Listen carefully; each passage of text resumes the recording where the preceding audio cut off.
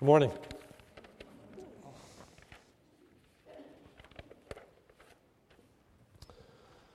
I wonder, have you ever found yourself lamenting over how bad and difficult the world has become? Have you ever just sat there and kind of shake your head as you watch the news, you listen to different reports, and you just think of, wow, what a society we live in, how evil things are. How could things have ever gotten as bad as they have become? And then we wonder, what is the solution to it? What can be done about it? What is the answer to the evil that we face in this world today? How could we at least arrest it, stop its spread, and perhaps even turn things around? What can be done? That's kind of a universal desire, and many answers are put forth. But this morning, we want to look at what the Scripture has to say about this particular issue. There are two great dangers in life. The first is to overestimate one's importance, one's value. To have too high, too exalted an appraisal of our abilities, our talents, our effectiveness. To let pride get in the way, and to see ourselves as more important than what we really are. The second danger is equally important, and it is the exact opposite. And that is to think of ourselves less than we ought. To feel like we can't make any difference when in fact we can make a huge difference in the world in which we live. Thinking that we have no impact when we can have a great deal of impact. We find in our text that the people of God have a great and somber responsibility in this world. And that responsibility is characterized in our text as being salt and light. Jesus said in Matthew chapter 5, verse 13, "You are the salt of the world." You are the salt of the earth. But if the salt has lost its savor, with what shall it be salted again? It is therefore good for nothing, and is to be cast out. It's worthless. It's to be cast out and to be trodden under the feet of men. Christians are what this cruel, miserable, and dark world needs in order to be less cruel and less miserable. Today we're going to consider the corporate witness and impact of the people of God. We need to accept and appreciate our role in this world as salt and light. Having worked through this text and having far too much material, I decided I'm actually going to divide this into two messages, one on salt and one on light. And today we're going to look at salt. Next week, Lord willing, look at light. But the people of God are the salt of the earth. So what does that mean when it says that we are the salt of the earth? Well, first of all, it means individually and collectively, the people of God are the salt. Jesus is addressing his disciples. And he says in verse 13, "You are the salt of the earth." And when he says you, the you is in the plural. He's addressing all of his disciples. This is on the part of the Sermon on the Mount. He's addressing all of his disciples. What Jesus is about to say to them is true of them as individuals and corporately. So individuals, we as individuals, you and I, if we know the Lord Jesus Christ as our Savior, are salt in this earth. And then collectively, as God's people, as a church, we are the salt of the earth. We have an individual witness, and we have a collective witness. We have an individual witness where people know and come in contact with you and with me. And you and I affect different people. We influence different people. We go to work with different people. We share meals with different people. We have different neighbors. Individually, we have a witness. And then collectively, corporately, we have a witness. The Lebanon Bible Fellowship Church. And people will know in our community, the Lebanon Bible Fellowship Church. They may not know all of us individually, but they know us collectively, the church at Lebanon. What does it stand for? What does it do? What is it about? And so this morning, we want to look at both things. The individual aspect of being salt in this earth, and collectively, as a people of God, being salt in this earth. So what are we to understand by this expression, that we are the salt? Well, what we are to understand by the use of this metaphor is that as followers of Christ, we have a relationship to this earth, which is described as being salt. So first, we need to understand that salt was a very important commodity in the ancient world. Salt was so much more important back then than it is today that it may lose its impact for us. Salt was absolutely necessary.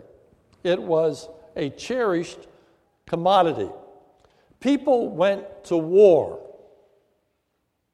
over salt. Now that seems kind of far-fetched to us. We can't imagine today people going to war over salt. But can you imagine people going to war over oil? A precious commodity. In our culture, something that we desperately need. Oil to turn into heat, into gas. And so, yes, wars are fought over oil because it's a precious and important commodity. In the New Testament era, wars were fought over salt because it was a precious and important commodity. Salt was so important that oftentimes Roman soldiers were actually paid in salt, which forms the basis for our word salary. According to westegg.com, a website that deals with etymology of words, it has this to say about salary. In the early days of Rome, its soldiers were given a handful of salt each day. The salt ration was subsequently replaced by a sum of money, allowing each man to buy his own salt and relieving the commissariat of the trouble of transporting it. The money received was referred to as their salt money, Latin salarium, from which we get the word salary. Salary. Think of your salary as salt money. The opportunity to buy salt. So why was salt so precious in that particular era? Well, it had two important functions. The first was it was used to add flavor to foods, even as we use salt today to add flavor to foods. But the second, and the reason wars were fought over it, was because of its unique quality to be a preservative. The Holman New Testament commentary on the book of Matthew says this: in the centuries before modern refrigeration, salt was the method of choice for preventing bacteria from poisoning food. Salt was so vital for this purpose that wars were fought over salt and entire economies were based on it. Salt could literally make the difference between life and death in a time when fresh food was unavailable. Salt was used as a preservative of food, keeping food from rotting and decaying. In short, keeping food from going bad if you will.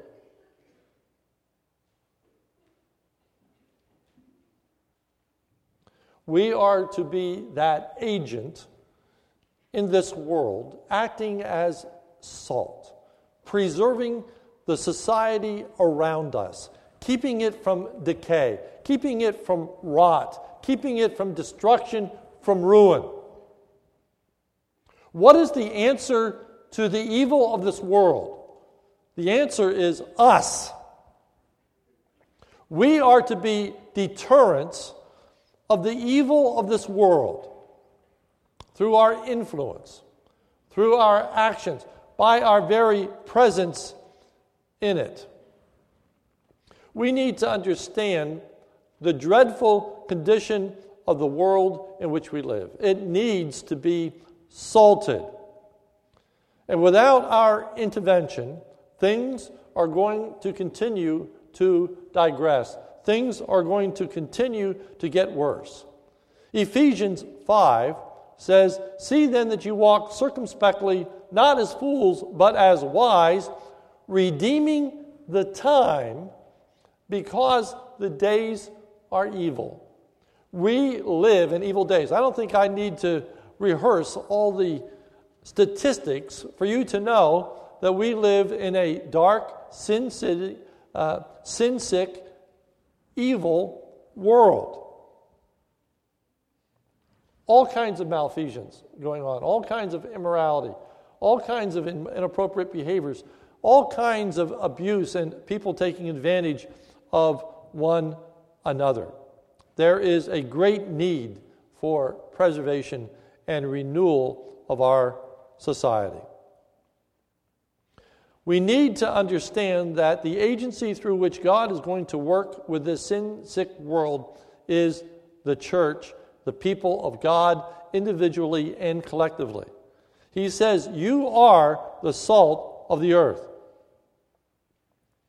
We are the ones who restrain evil by our very presence in the world.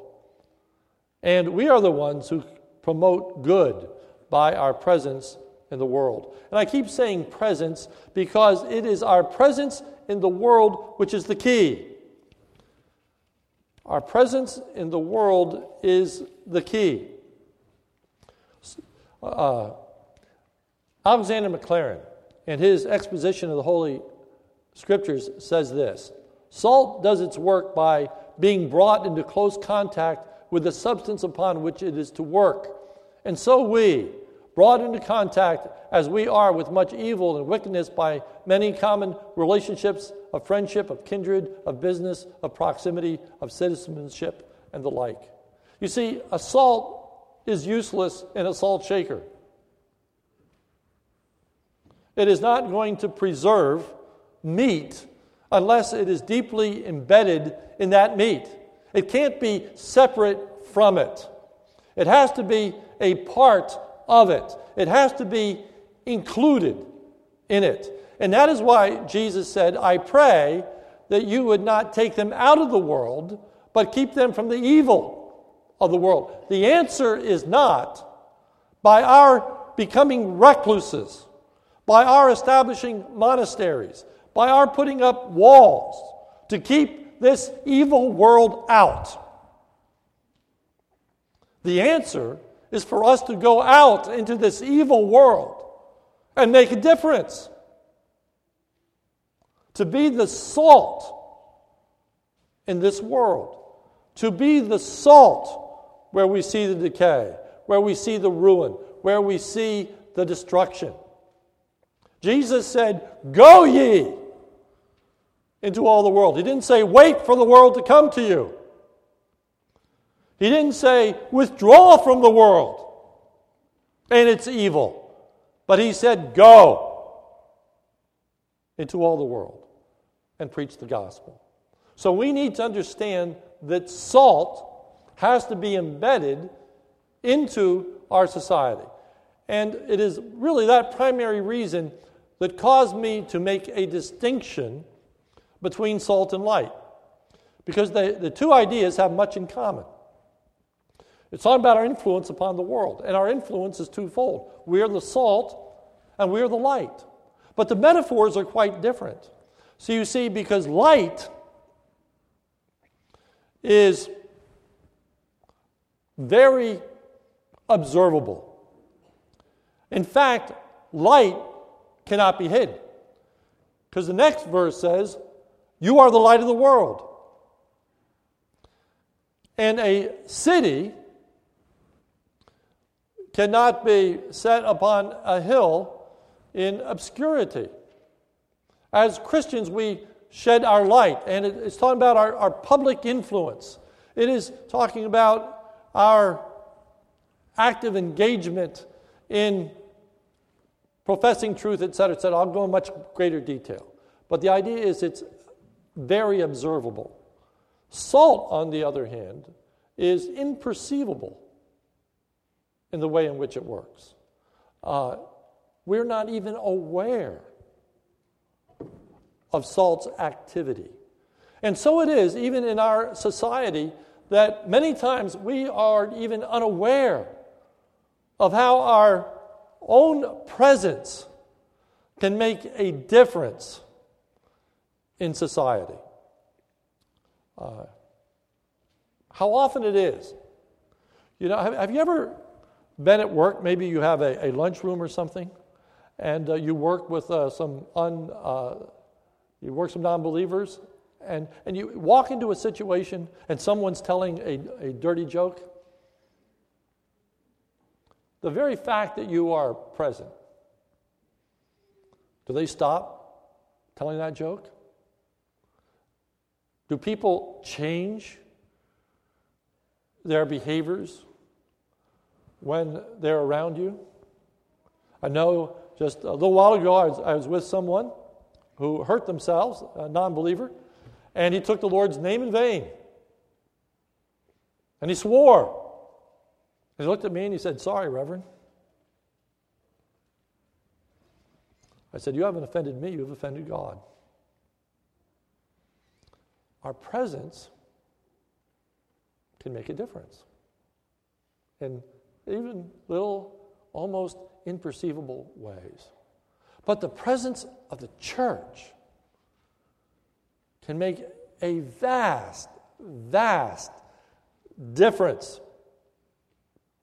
The grave danger is that you and I as individuals, and yes, the church collectively, can lose its distinctive nature and influence on others. Notice verse 5:13. You are the salt of the earth. And now these words, but if the salt has become tasteless. If the salt has become tasteless. If the salt is no longer salty. If it no longer is that preserving influence in society. We have come into an era in which the church is exercising less and less influence in our culture. Many people have referred to the period of time in which we live as a post-Christian era in America. A post-Christian era.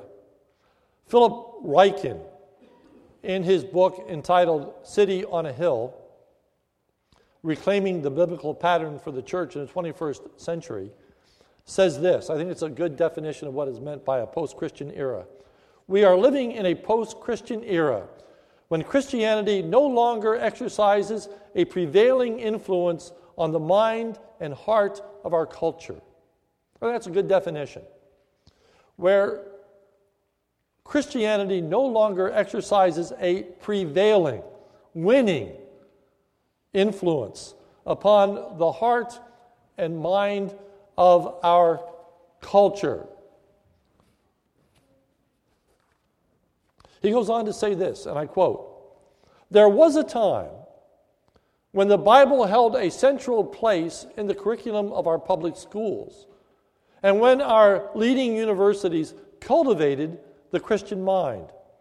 There was a time when average Americans knew their Bibles well enough that biblical teaching had a strong influence on what people thought and how they behaved In short, there was a time when Christianity shaped the social, political, moral, religious, and intellectual landscape of these United States.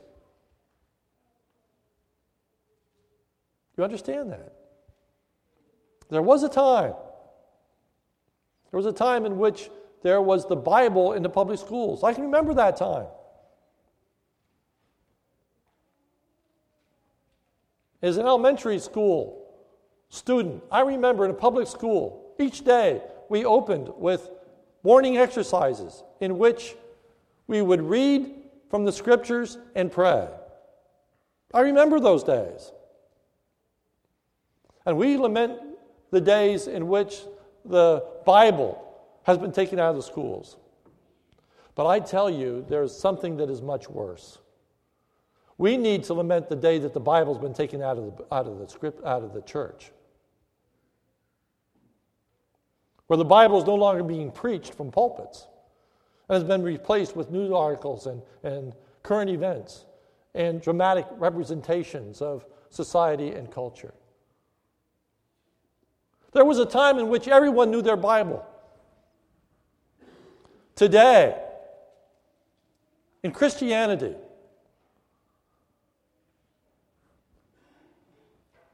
listen to this, what I think is a horrible statistic. That is, less than 10% of Christians have ever read their Bible through once. I encourage you to read the Bible through every year. Less than 10% of Christians have ever read their Bible through, period. Less than 10%. 10, less than 10. 8, maybe, out of 100. Christians have read their Bible through. Is it any wonder that our society has no place for the Scriptures? We are losing our saltiness. One reason the church is not salt in this world is because the church is more influenced by the world than the world is influenced by the church. The church is adopting principles and lifestyles of the world rather than the world adopting principles and lifestyles of the church. The church is in sad shape today. The statistics are dreadful. Josh McDowell, in his book entitled The Last Christian Generation, provides us with statistics regarding youth, teenagers in America. And the conclusion is that there is, listen to this, no moral difference in the way that teens who are professing believers conduct themselves from the way in which non-believers, teens, conduct themselves. A series of polls were done in which both believing teenagers and non-believing teenagers were polled to the same questions. Question: have you ever lied to your parents in the last 12 months? 93% of non-Christians said they had lied to their parents in the last 12 months. 93% of non-Christians. 93% of Christian teens professing faith in Jesus Christ said they lied to their teachers in the past 12 years. Have you cheated on a test in the last, did I say 12 years? 12 months. Last 12 months. Question: have you cheated on a test in the last 12 months? 76% of non-Christians said they had cheated on a test in the last 12 months. 74% of teenagers who professed faith in Christ said they had cheated on a test in the last 12 months. Lest we think that our teenagers are going to pot and what is wrong with our youth today, according to George Barna, who did a study of divorce in America in 2008, discovered that virtually there was no statistical difference between people who professed to be born again and those who did not in their divorce rates. 33% of those who were not born again had been divorced. 32% of those who are said to be born again are divorced. No statistical difference.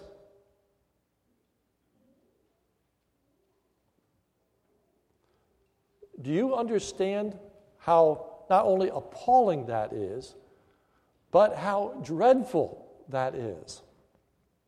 For we are not going to be able to impact a society when we have lost our saltiness, when we are no different than the world around us. How can we impact it for good?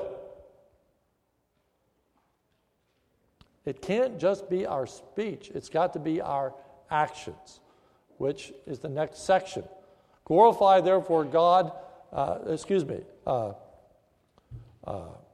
Matthew chapter 5. I didn't even open my Bible because I have it all in front of me here this morning. But in Matthew chapter 5, verse 15, let me find it fast since I've said it now.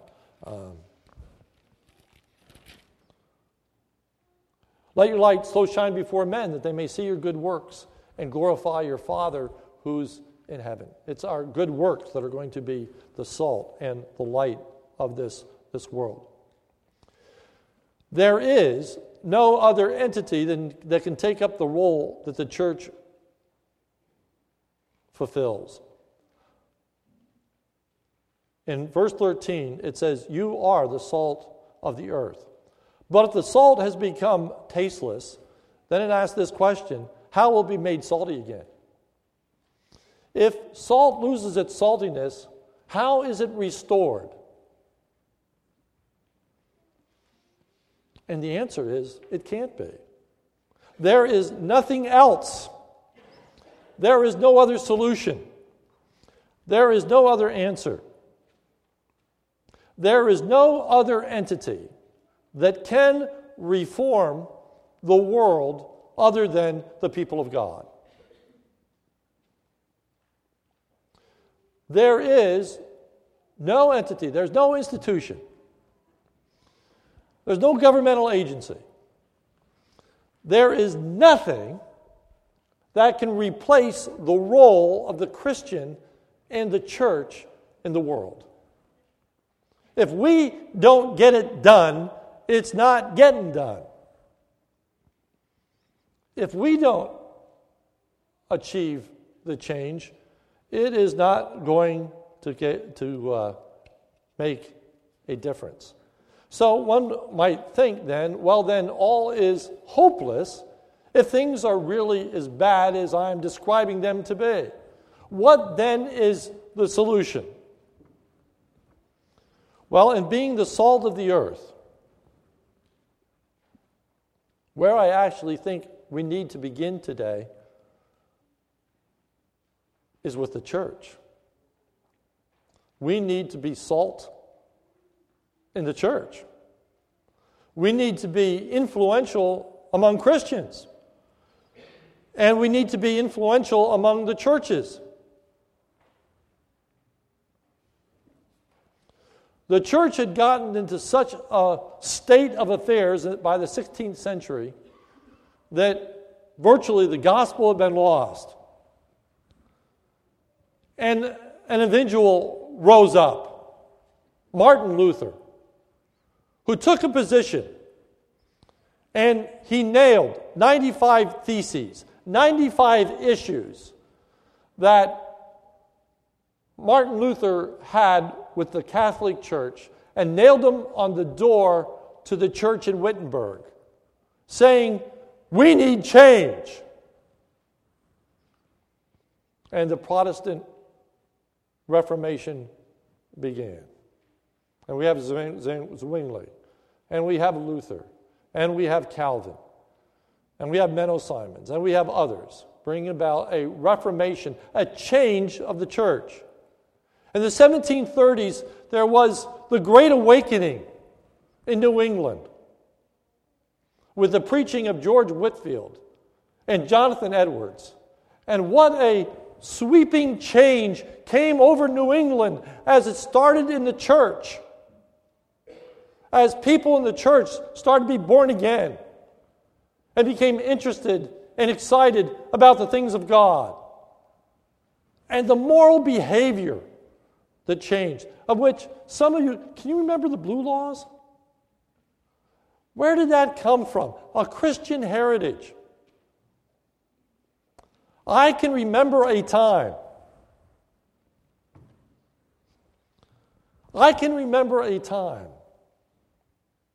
When there were no college athletics on a Sunday.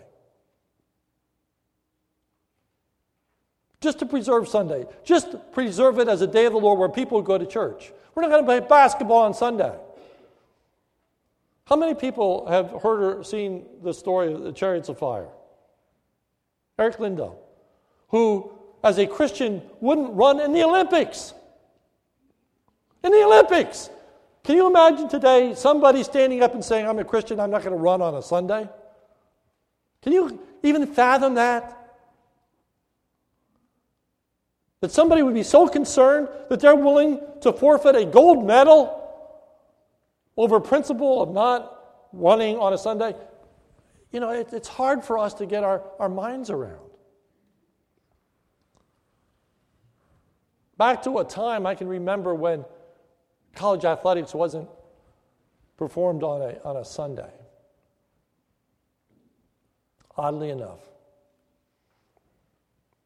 I can remember the first college basketball game played on a Sunday. Couldn't remember it well enough to know who played, so I looked it up on the internet. You'll never guess. Syracuse University was the first college team to play on a Sunday. And I said, why you'd never guess? Syracuse University is a Catholic university. And yet they were the first. But it's not about just Sundays. What I'm trying to point out to you is that our culture has moved and changed dramatically. And the problem is that we are assimilating more and more of the culture of the world into the church than the church is influencing the world. In fact, we are being told that in order to reach the world, we must be more like it. That is the prevailing influence. That is the prevailing thought in evangelicalism today. You need to be seeker-friendly. You can't turn people off. You need to be like the world. You need to incorporate the world. Bill Hybels, we talk about music and music wars in the church. Bill Hybels has said that we can't even use Christian music in the church because it turns people off. So he finds things in the Beatles and in other groups that say some of the same kind of things that he wants to communicate. Because non-believers aren't going to want to sit and sing religious songs. There's something wrong there. We're the salt. We're different. We preserve. But not in artificial ways, in very real ways. We're not talking about driving buggies. We're not talking about not wearing shirt or ties. We're not talking about those things. We're talking about lives of godliness, holiness. We're talking about 10 Commandments. We're talking about actual adherence to the commands and instructions of the Word of God. We're talking about letting God's thoughts be our thoughts, letting God's determination be our determinations. Notice verse 13. You're the salt of the earth, but if the salt has become tasteless, how will it be made salty again? Now notice this next phrase, because it's sobering. And it's an absolute statement. It is good for nothing. It's good for nothing. When the people of God cease to be salt, we're good for nothing. It's like a knife that won't cut, a gun that won't shoot. But it's worse than that. Because sometimes when guns won't shoot anymore, people will at least put them on the wall as a decoration. That's pretty much what we've become in our society, a decoration. Sometimes it's nice just to have the church around to kind of look like the good old days. Christmas is a time when people go to church, not to hear the Word of God, but it's a part of who and what we are. I mentioned before about that high school choir that sang Silent Night but took all the lyrics out that had anything to do with religious reference. Had the same tune, brought sentiments. That's where the church is today. It is good for nothing. And not only is it good for nothing, but notice what the response will be. Verse 13, except to be thrown out and trampled underfoot of men.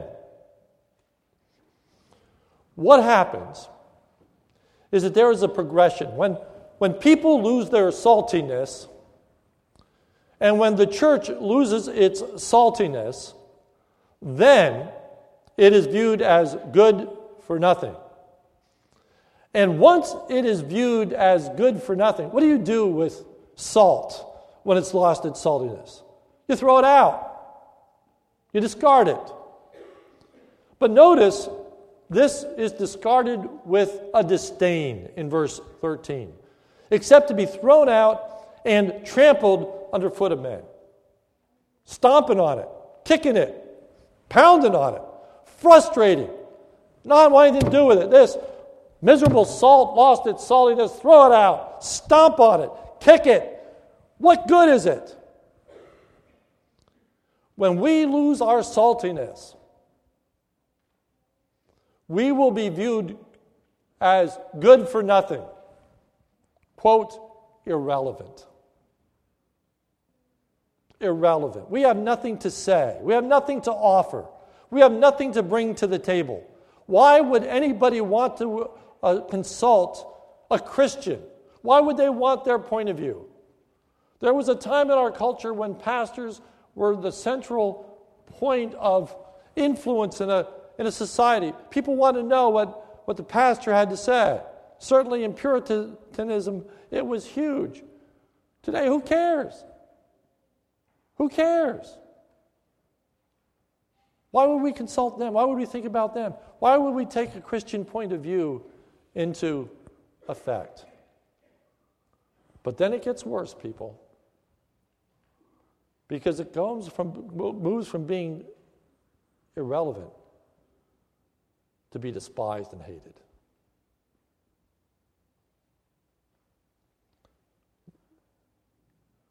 To be moved to be hypocrites. And people hate hypocrites. People who say one thing and do another.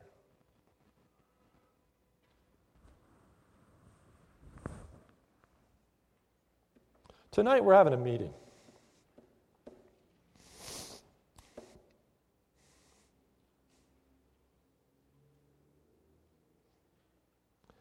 And I hate this meeting we're going to have tonight.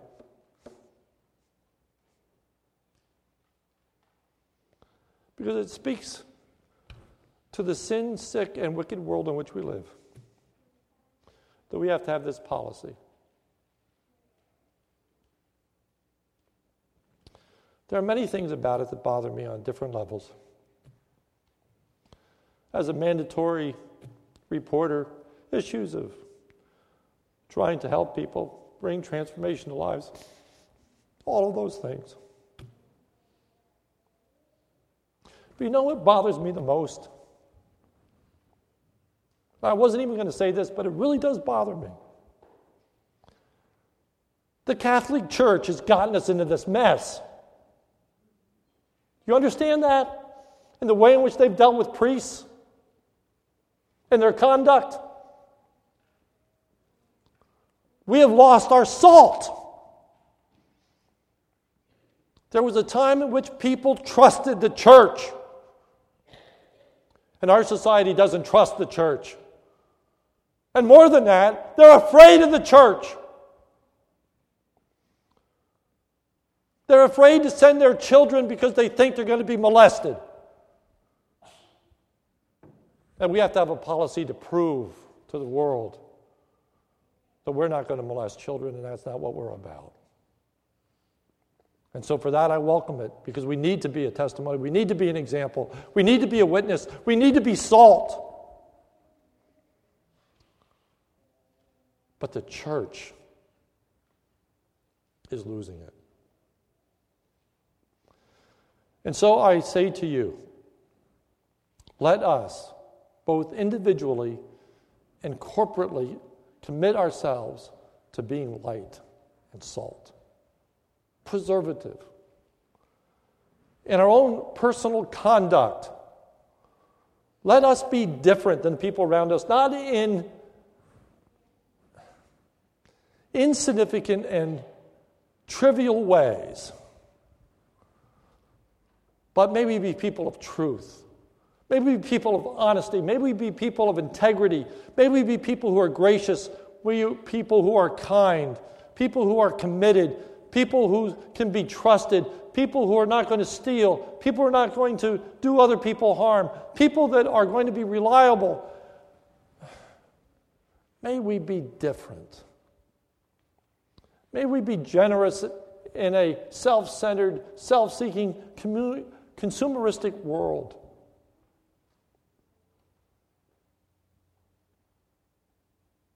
May we meditate on pure and wholesome things as opposed to unholy. May we delight in good and not in evil. May we take pleasure in and compliment those who are living godly lives as opposed to ridiculing and mocking those who stand up for the things of God. May we be salt in this world. May we not contribute to the evil. May we retard the evil.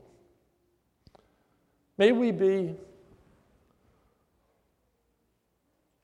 not only negatively not contributing to the evil of this world, but may we be, next week, the shining light. May we show a way.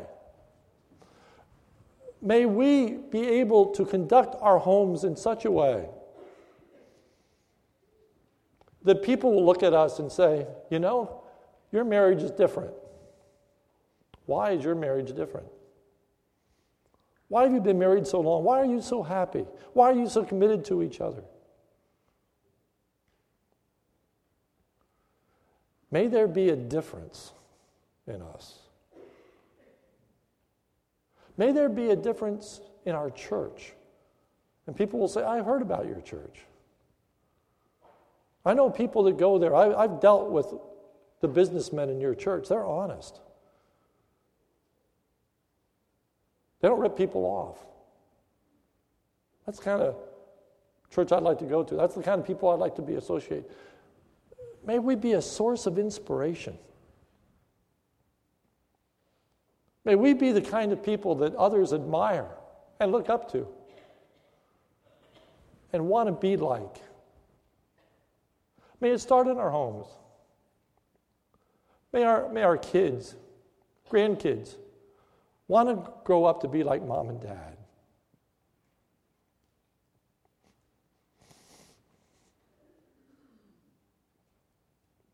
Like grandma and grandpa. May the kids in our community, after they played with our kids, sat down at our kitchen table, had milk and cookies, say to themselves,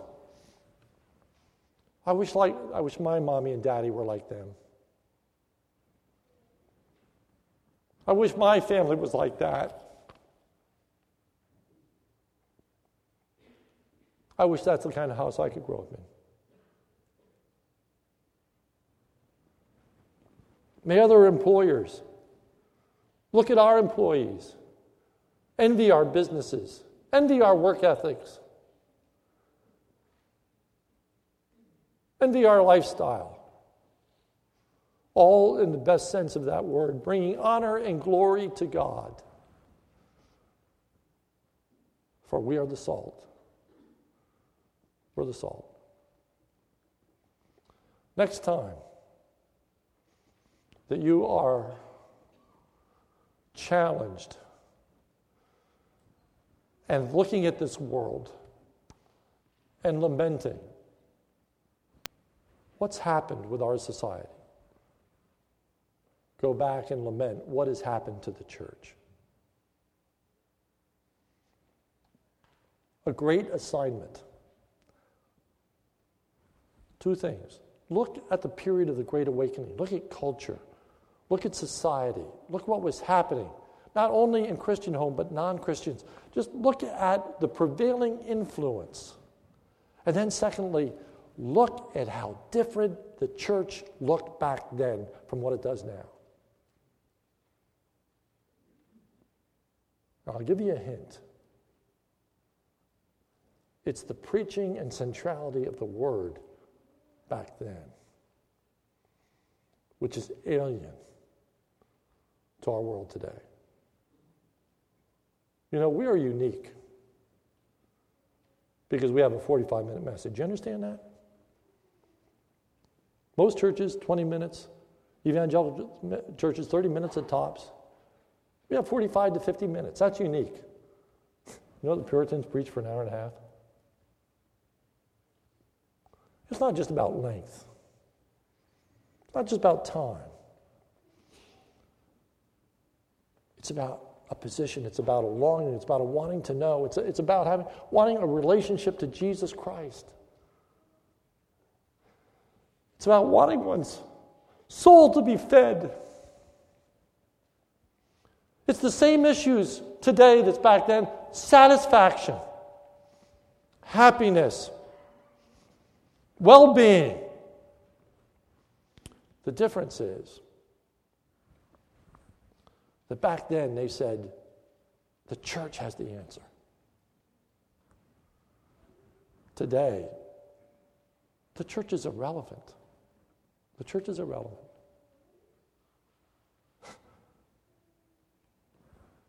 Back then, there was no such thing as secular counseling. Why?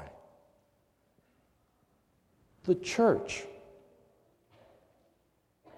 was the source. Today, if you have a need and you talk to people at work and they're going to say, you're going to the church for counseling? Why would you go to there? Why don't you see a professional? Why don't you see somebody who is capable? Why don't you see somebody who's going to be helpful, effectual? Why in the world would you want to go to church? Why would you want to go to a Christian counselor? Psychology, made up of two Greek words. In study of the soul. Study of the soul. Who should know more about the soul than the people of God?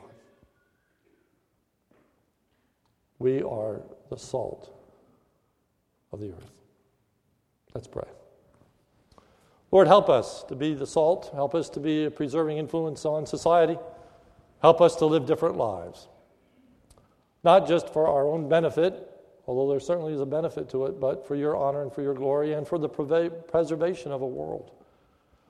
May we see our contribution in this, and not just our contribution individually and collectively, but as those that name the name of Christ. Lord, help us to begin even with the church. And may our church be an influence upon our denomination, and our denomination influence upon Christianity in America, and Christianity in America being an influence upon Christianity around the world. And Christians around the world being an influence on the world in which they live. May we not overestimate what we can do, and may we not underestimate it either. Lord, help us each individually to seek to be salt. And each one of us, as individually we seek to be salt, may we be even more effectual collectively.